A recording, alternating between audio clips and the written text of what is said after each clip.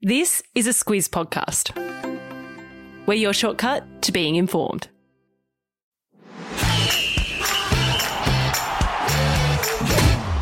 Good morning. This is Sport Today, your weekday sports news podcast that puts you ahead of the game. I'm Sam Ferris. And I'm Martin Gabor. It's Wednesday, the 8th of September. In your Sport Today, Queensland is after a new Origin coach. The Socceroos make it 10 in a row. The AFL Grand Final start time is set, and the NBL signs its tallest ever player. This is your Sport Today. We start with Rugby League, and even though State of Origin finished months ago, those in Queensland will know the future of coach Paul Green has been up in the air after the Maroons lost 2-1 this year. Well, now we know Green quit yesterday after just 3 games in charge, and now Queensland are on the hunt for a new coach. Yeah, and the Maroons want a coach who will commit long-term, and that's because they've had 3 different coaches in the past 3 years, Sam. Now, compare that to New South Wales, who've had Brad Fittler in charge for all that time. Green couldn't promise them that though, because he is pretty keen to coach again in the NRL. He's already been linked to the West Tigers job if they decide to sack their current coach Michael Maguire after the club finished 13th this year. Green used to be the Cowboys coach and was there when they won the comp back in 2015.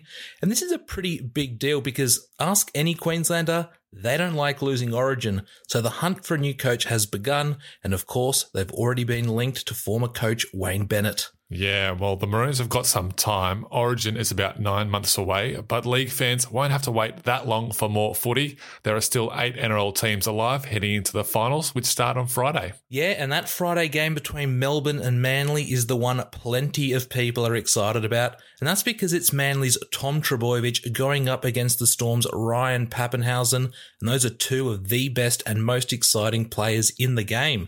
But one man who won't be there is Melbourne winger Josh Addo-Carr, who is out with a hamstring injury. It is a big loss for the Storm. He's one of the best wingers in the game. And Channel 9 commentator Phil Gould reckons he's also the fastest man on the planet. But it's pretty hard to run fast if you ain't fit. Or so I've been told. Yeah, I'm pretty sure it is, Gabs. That match kicks off on Friday night on the Sunshine Coast. Socceroos fans who stayed up late last night to watch the World Cup qualifying game against Vietnam would have been pretty stoked with their decision after Australia won 1-0 to stay top of Group B. Sleep is pretty overrated when your team is winning, Fez. This was a night of firsts for the Aussies, who are now 2 from 2 in the final stage of qualifying for the World Cup in Qatar next year. Ryan Grant, the man with the famous mullet, he's the only A-League player in this squad, and he scored his first goal for the Socceroos just before half-time. It's an important win as the top 2 teams of each qualifying group go through to the World Cup, with the Aussies currently in first place. The win is Australia's 10th in a row, and get this, Sam, they are the first team in the Asian Confederation to win 10 straight World Cup qualifiers in the same campaign. Yeah, can't ask much more from the Socceroos. Their next game is against Oman in October, hopefully in Sydney with fully vaxxed fans. Today's trivia question: the Socceroos are one of 4 teams to win 10 World Cup qualifiers in a row in the same campaign. Name the other 3. Any idea, Gabs? Give me Spain. I'll take Brazil, and let's throw in a random one, South Korea. Find out the answer at the end of today's episode. Aussie Rules fans, get a pen and paper ready because the AFL has announced the start time of this year's grand final over in Perth. Okay, well, I can't quite find a pen and paper, but the game will be played on September 25 at 5:15pm local time, and that's 7:15pm Australian Eastern Standard Time. The AFL said the reason that the match starts at twilight was for younger fans to be able to watch the whole match, because last year it finished around 10:15 at night, and so it can be seen in prime time in most of the country, like us over here in the eastern states. AFL Grand Finals traditionally start around 2:30 in the afternoon at the MCG, but that changed last year with the first night Grand Final at the Gabba in Brisbane. Yeah, we'll know who the Grand Finalists will be after this weekend's preliminary finals. Listeners who tuned in on Monday will know men's world number one tennis player Novak Djokovic needed 4 more wins to win the US Open and all 4 majors in the same year for the first time in 42 years.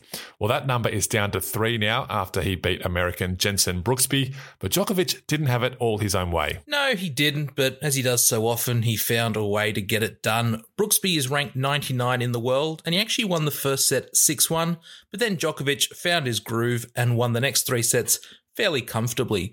Former world number one Andy Roddick, well, he watched the match and tweeted that when you play Djokovic, first he takes your legs and then he takes your soul. That's pretty graphic. Djokovic agreed with the legs bit, but wasn't quite sold on the soul-taking part.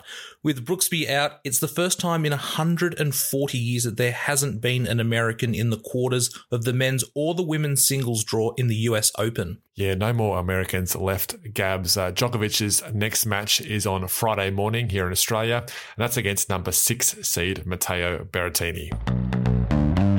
Those who follow the Brisbane Bullets in the National Basketball League have a big reason to look forward to next season. Literally, they've signed the comp's tallest ever player. Big indeed, Sam. Yep, the Bullets have signed China's Chuanxing Lu, and he's known as Big Lu because he's 225 centimetres tall, or 7'5" in the old language.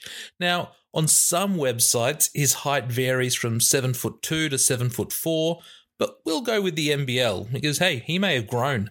The previous tallest player was Sam Harris at 7'3" or 221 centimetres.